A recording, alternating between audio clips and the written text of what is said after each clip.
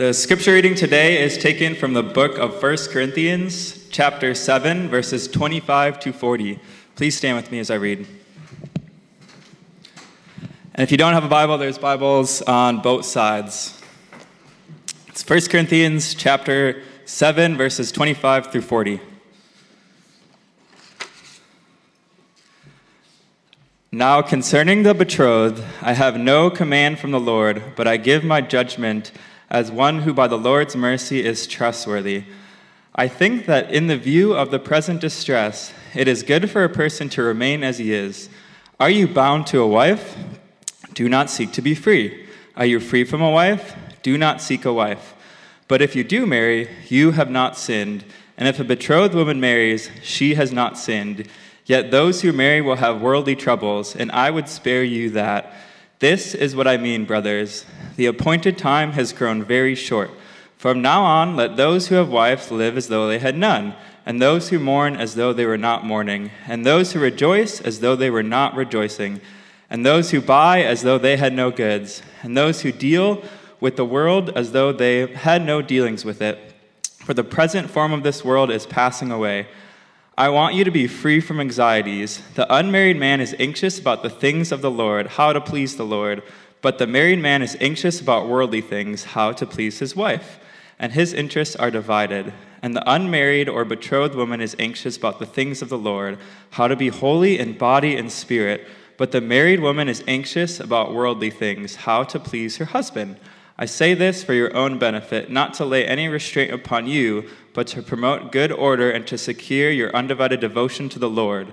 If anyone thinks that he is not behaving properly towards his betrothed, if his passions are strong, and it has to be, let him do as he wishes. Let them marry. It is no sin. But whoever is firmly established in his heart, being under no necessity, but having his desire under control, and has determined this in his heart, to keep her as his betrothed, he will do well.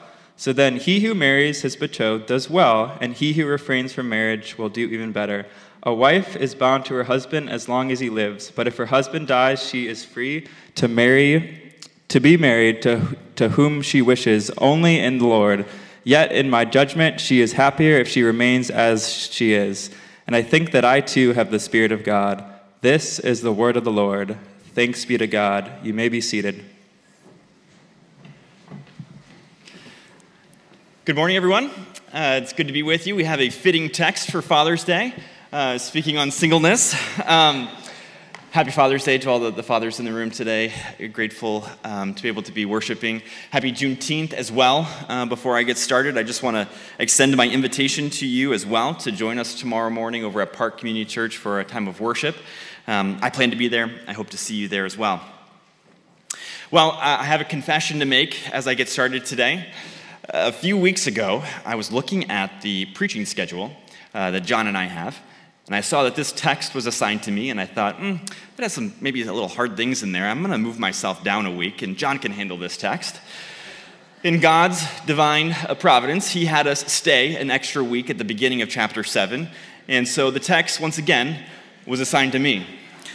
So I am grateful, though, that I got to spend the last week or so preparing this text, but spending some time in conversations with many of you on the topic of singleness, and I'm grateful. I was challenged and encouraged by it, and I'm looking forward to spending this time in God's Word with you. As I was preparing, though, there was many moments that made me feel like, gosh, who is going to want to hear a sermon about singleness from a guy who's married?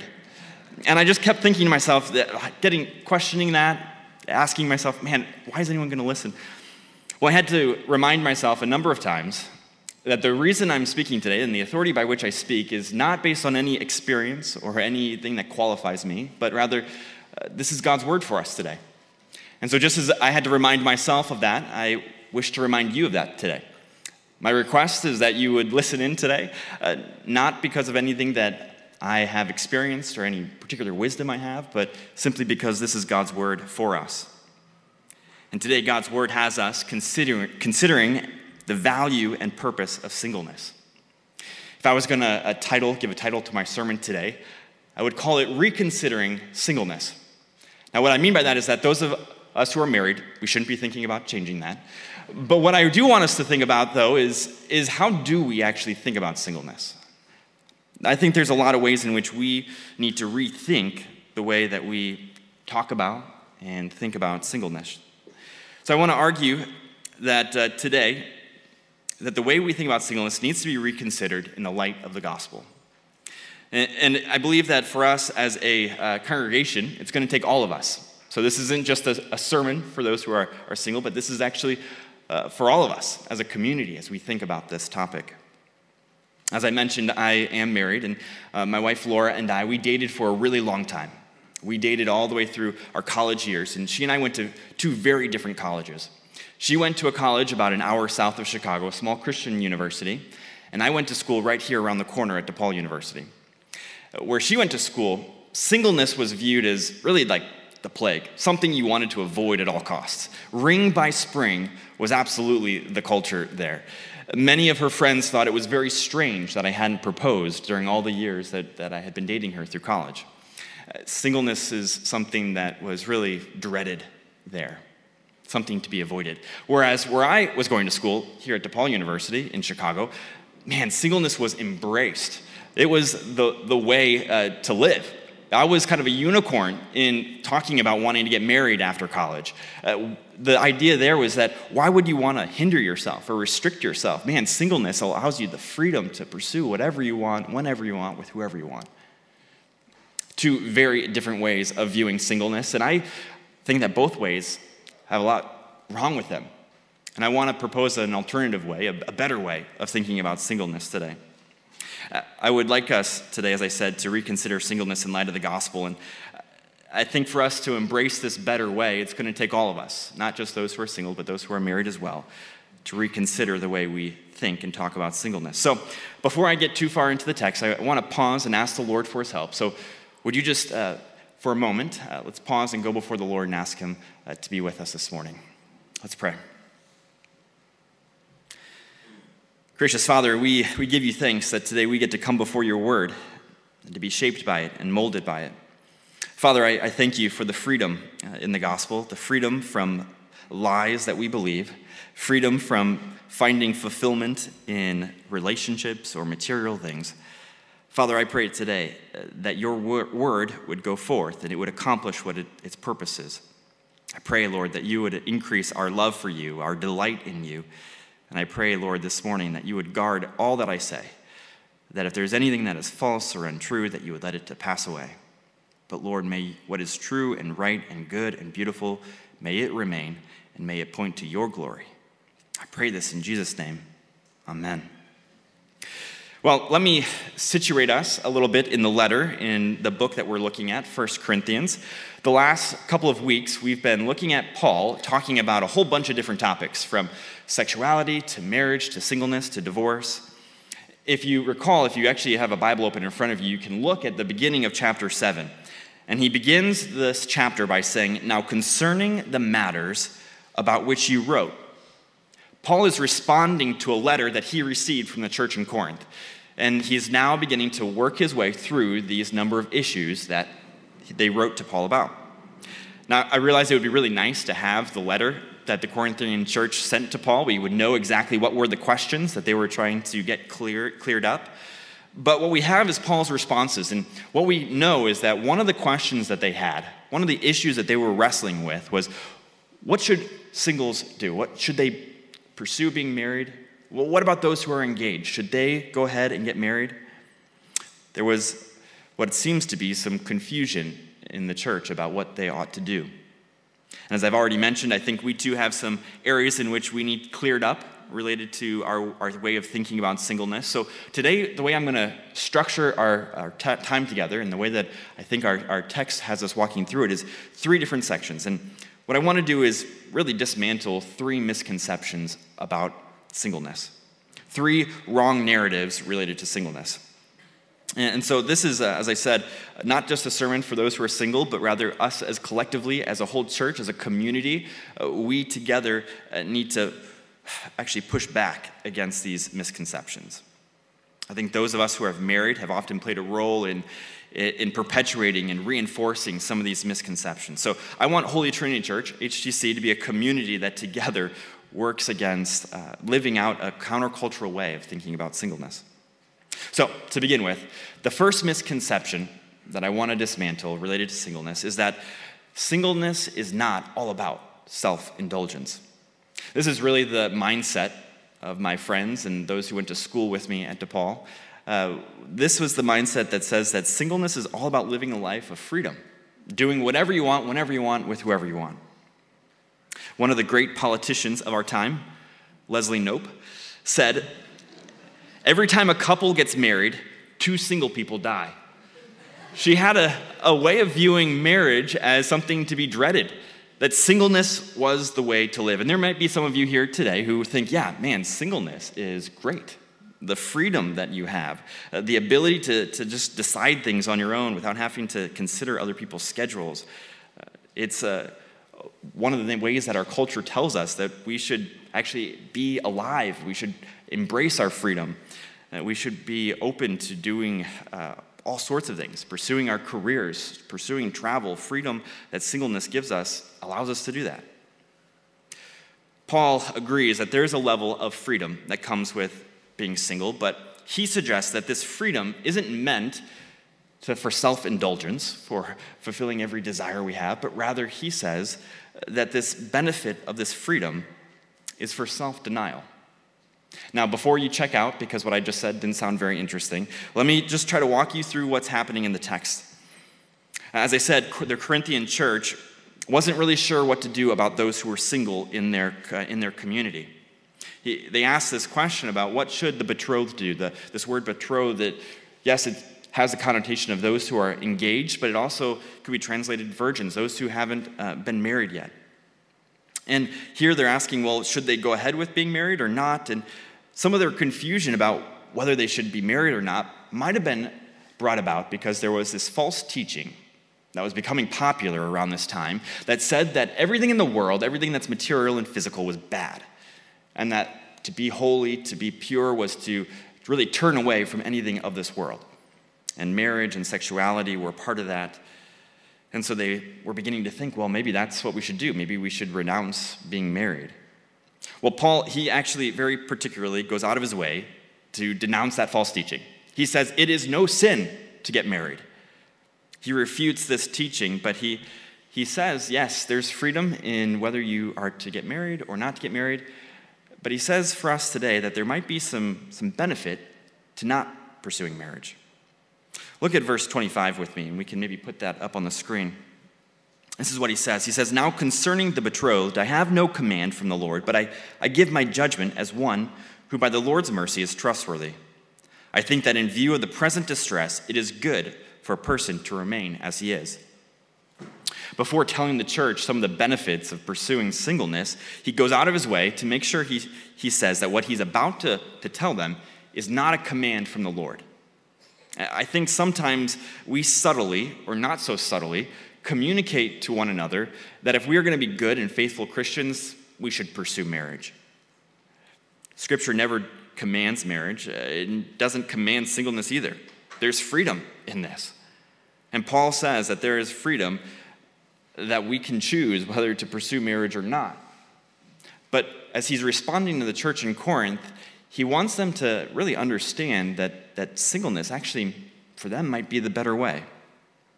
He says that in light of the present distress, it might be best for them to remain single. He doesn't really clarify what this distress is. Many commentators think that this distress is just referring to living as Christians in a hostile world, being a Christ follower in a world that has rejected him. But either way, Paul is making this point that for some, it actually might be better to remain single.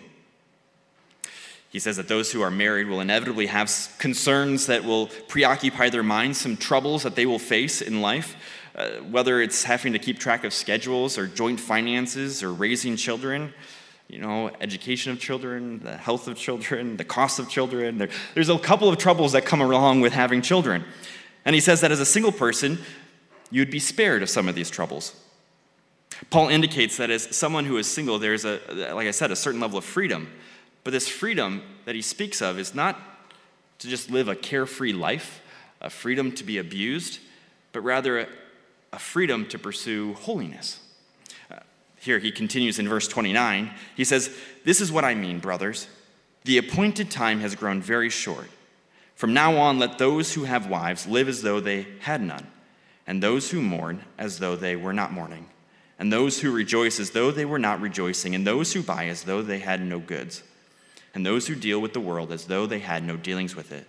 For the present form of this world is passing away. Paul's reason for maybe considering singleness is that the world is passing away as we know it, or the time is short, as he says. His reason is an eschatological one, that the end is approaching, that Christ is going to return, and his return is quickly coming. The end of the story should inform how we live in the present, and so Paul is saying that because the end is quickly approaching, it might be better to remain single. Paul's words here in instructions in 29 through verse 31, it's a form of rhetoric. He doesn't actually want people to just stop doing what they're doing, to stop being married or stop working. No, but it's a form of rhetoric that actually tells us that our present circumstances are not ultimate. That for those of us who are living in this world, there are many things happening around us, but we should not lose sight of the return of our Savior, Jesus Christ. Paul says that those who are single have a certain degree of freedom that shouldn't be used to entangle themselves in all the things of the world, but rather it's a freedom that should be used to pursue purity and preparedness for the coming day of the Lord's return. Historians have commented about how Christianity was actually one of the very first religions to legitimize being single. If you were to think back to the ancient times, marriage was really, really important. It determined your socioeconomic status, your spot in society. It was a way in which you could ensure that people would remember you. It was a security net for you to know that someone would care for you in your old age. But because Christians have hope in the return of Christ, we no longer need to place our trust in having a family that's going to remember us after we pass away. Tim Keller, he writes this about this particular passage. He says, "There was no more radical act in that day and time than to live a life that did not produce heirs. Having children was the main way to achieve significance for an adult, since children would remember you. They also gave you security, since they would care for you in your old age. Christians who remained single then were making the statement that our future is not guaranteed by the family, but by God." Do you see how having a full picture of Christ's return actually allows us to legitimize the Christian life, and also it allows us to no longer idolize marriage? This was a really radical instruction that Paul was giving at this time. To think that a single life would be a holy life was really never thought of at the time. And we as a church, we have some work to do in de-idolizing marriage and remembering that actually a life of singleness is also a life that can be a life of holiness and pursuit of the Lord. Jen Oshman is a Christian writer and apologist, and she actually has pointed out that somehow, in some ways, the church, in pushing back against some of the cultural norms, our cultural trends like let's say the self-autonomy or one-night stands or the sexual revolution, as the church has pushed against those trends, we have elevated marriage to a level it shouldn't have been.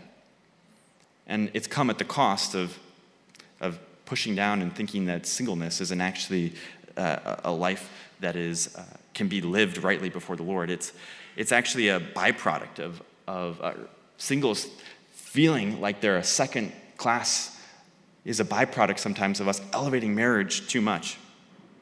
We've all been to a wedding where we've spoken about how marriage points to the coming reality of being united with Christ forever. It's a beautiful thing, yes. But I would also argue that those who remain single have a way of pointing to a coming reality as well. That those who remain single, as Tim Keller wrote, have a way of proclaiming that our trust is not in the things of this earth, our present circumstances, but it's in Christ and his return. Here at Holy Trinity Church, we have 7 values, and one of those values is the richness of community. And we as a church, we need one another.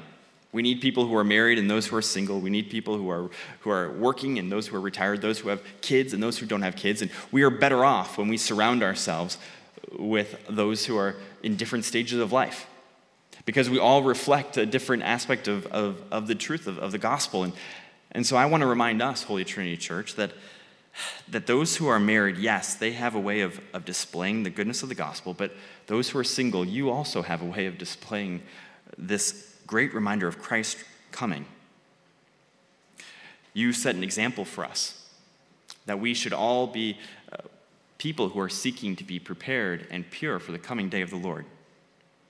So if you are single, don't believe the lie that singleness should be all about self-indulgence.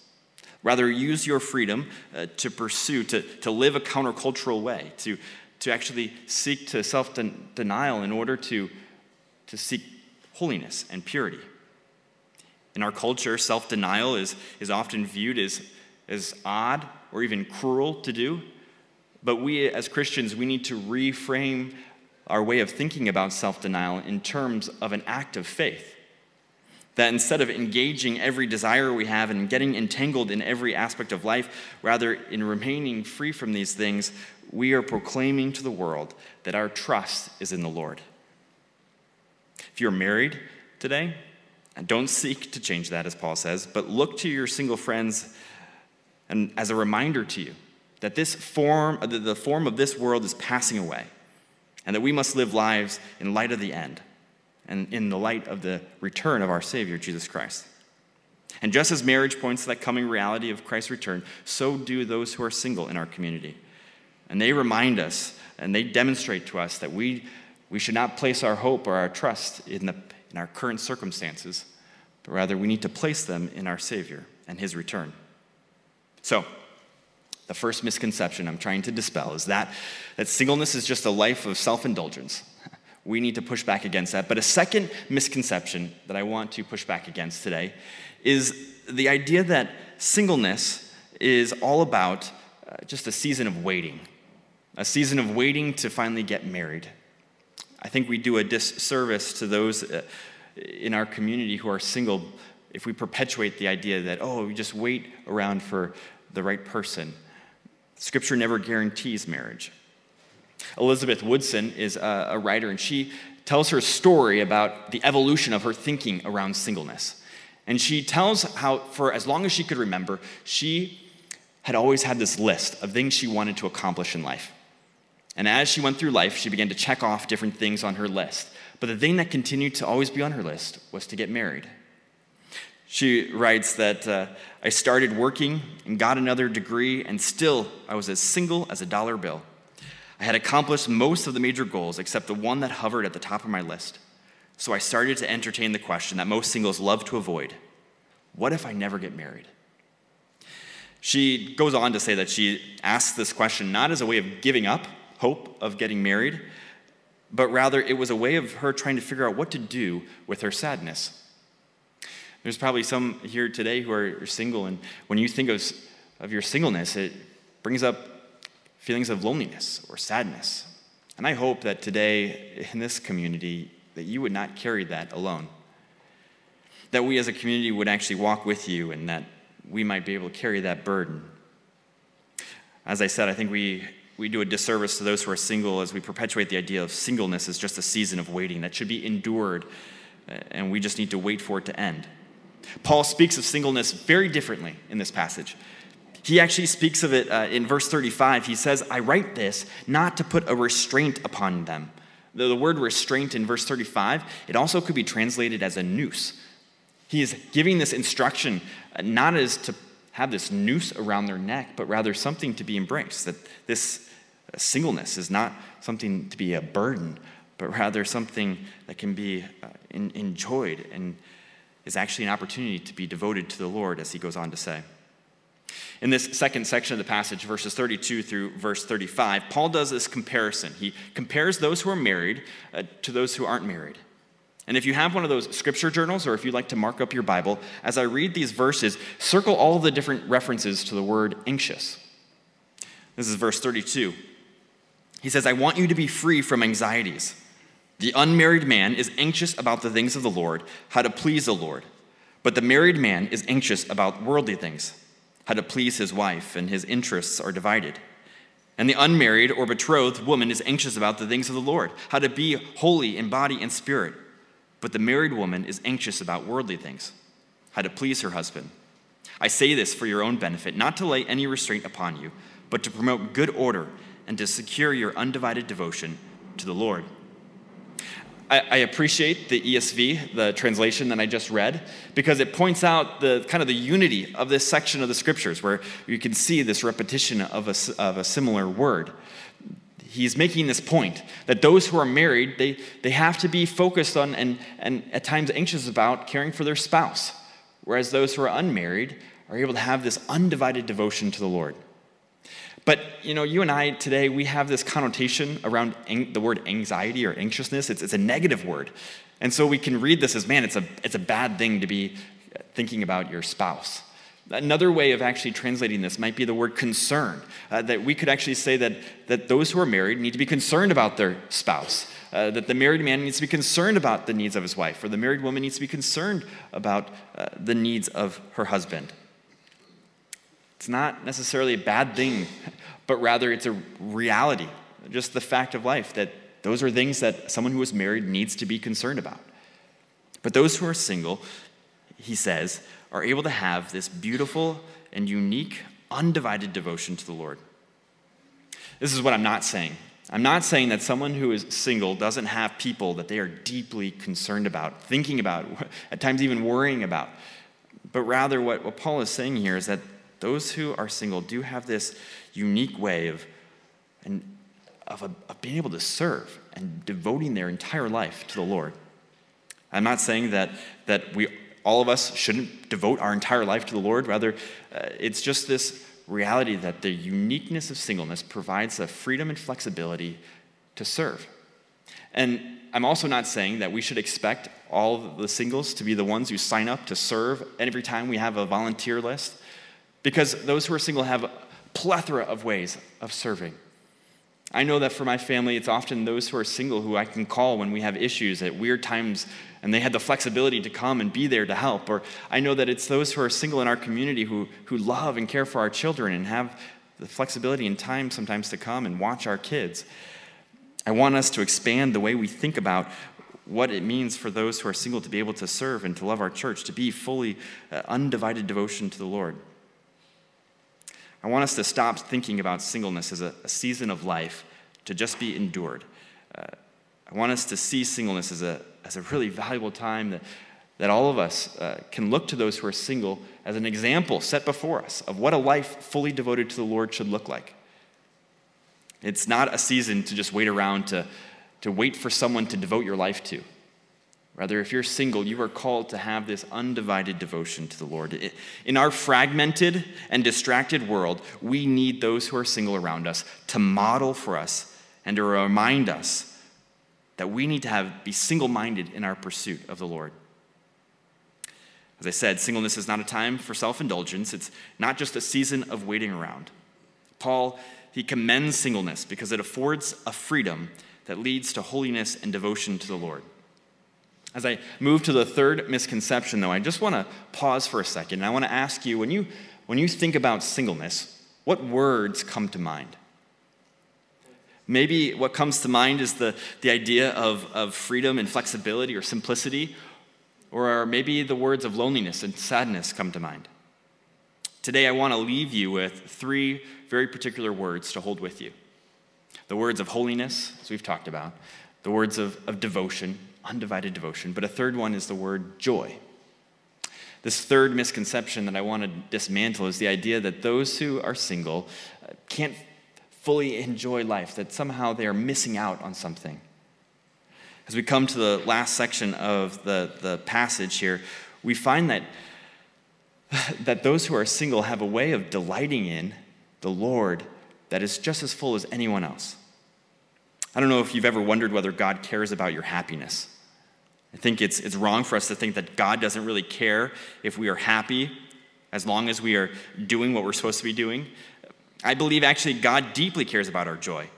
And I think a major part of being Christians is growing in our ability to enjoy the things of this world, to be able to embrace a great friendship, to enjoy a sunset, to know the bliss of an afternoon nap. We as Christians should, above all, be able to enjoy these things.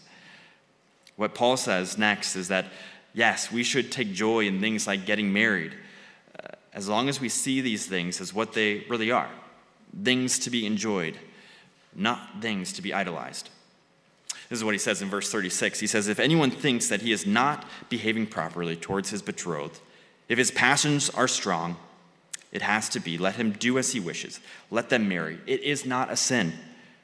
Paul makes clear that it's not a sin to love someone and to marry them. He repeats this in verse 37. He says, but whoever is firmly established in his heart, being under no necessity, but having his desires under control, and has determined in his heart to keep her as his betrothed, he will do well. So then, he who marries his betrothed does well, and he who refrains from marriage will do even better.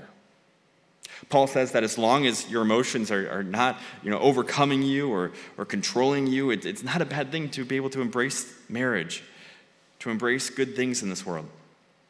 He even says that you will do well to get married. But it's this last phrase that I just read a moment ago that maybe confuses you a bit. When he says these words that he who refrains from marriage will do even better. Why would anyone refrain from something that we're told is good?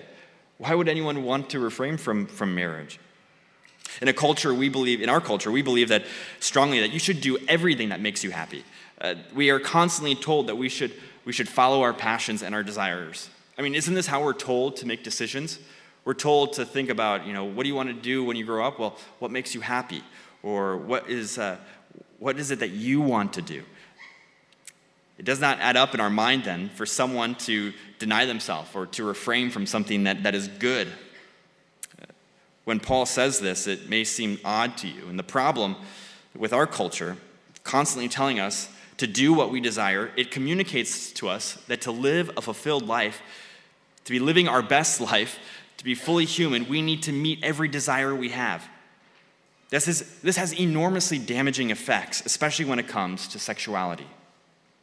I know that we're in the middle of June, and this is Pride Month, and it's become clear that sexual identity has become fundamental to our self-understanding and self-expression.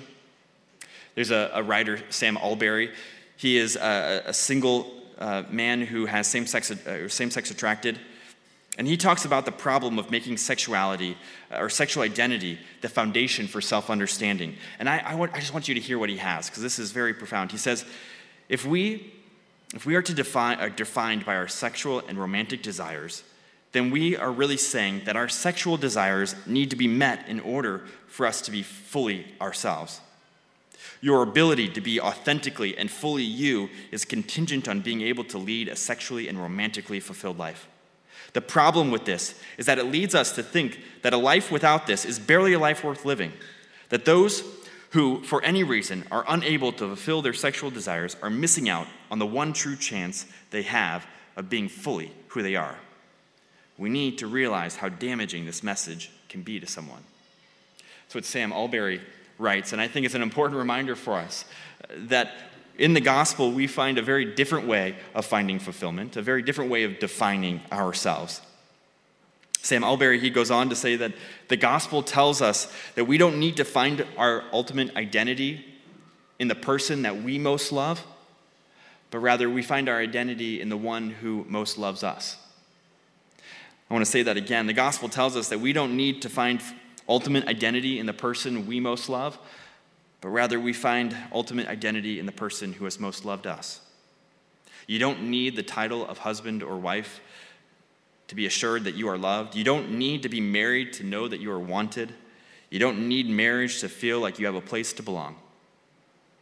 In Christ, we find that not only does God know our deepest longings, but we find someone who desires to meet those needs and those longings.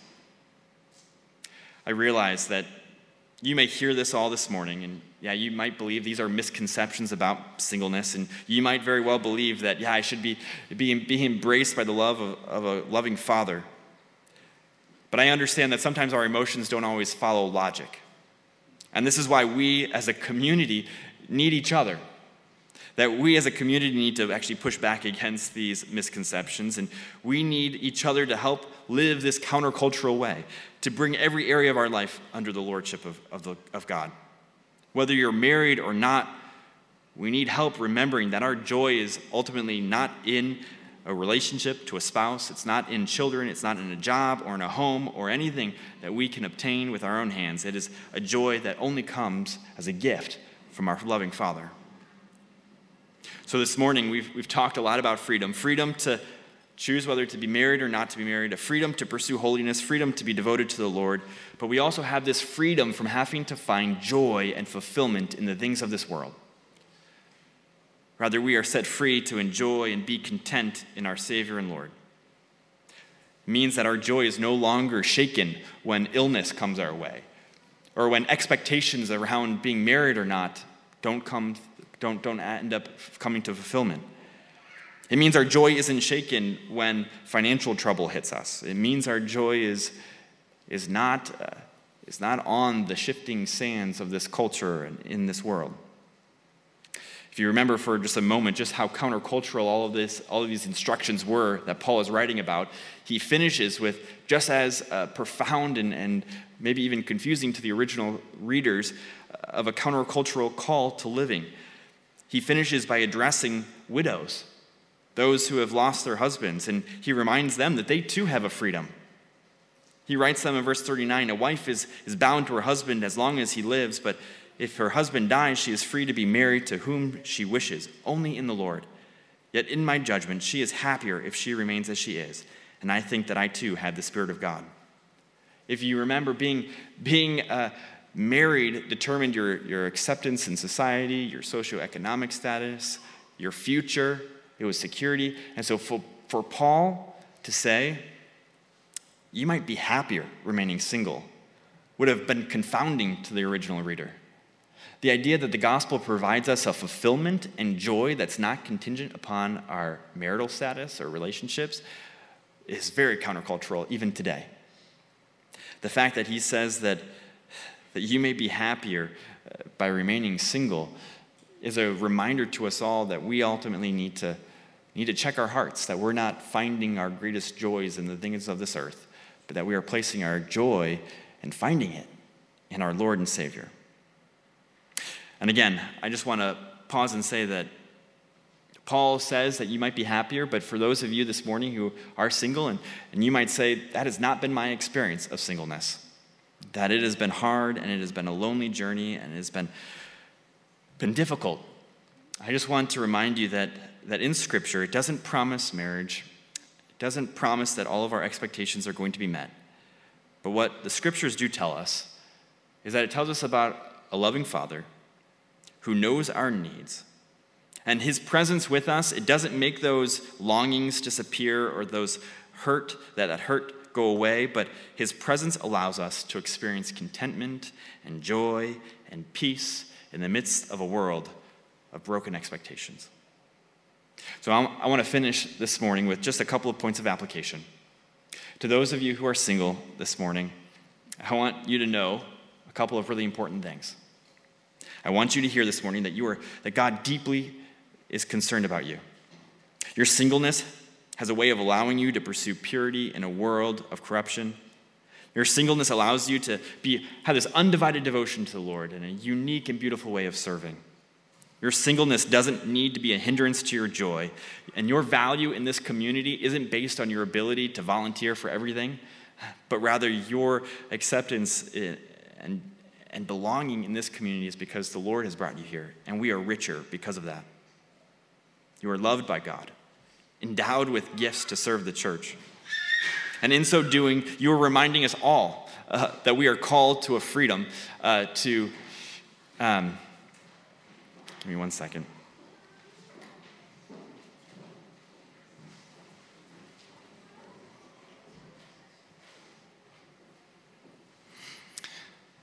I think we're okay. Okay. Sorry for that. I'll just finish here with this reminder to us that we are going to trust the Lord as we come to a close this morning, that whether you are married or single, we find our freedom in the Lord.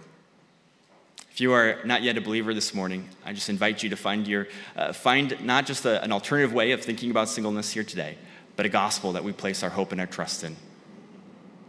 We're gonna wrap up at this point, and I'm gonna pray, and we'll continue in a song. I think we just had a moment that maybe an issue that we're gonna deal with in the back, a medical emergency, but we're gonna take care of that. But let's go before the Lord in prayer.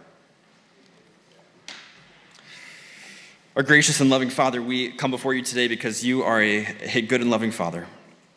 And Lord, whether we are married or single, we need to bring every area of our life under your lordship. Father, I pray that we would see how the gospel is not just gives us an alternative way of thinking about singleness, but Lord, it gives us a new way of viewing our whole life. Father, I pray today that, Lord, as we leave this space, that we would once again look to you for our contentment and our joy in this life. Father, grow us as a community to push back against the false lies and misconceptions that our culture shapes us to believe. So, Lord, may we take captive every thought. May we love one another, and may we display the unity and goodness of the people of God. And may we ultimately place our trust and our hope in the return of our Savior, Jesus Christ. Amen.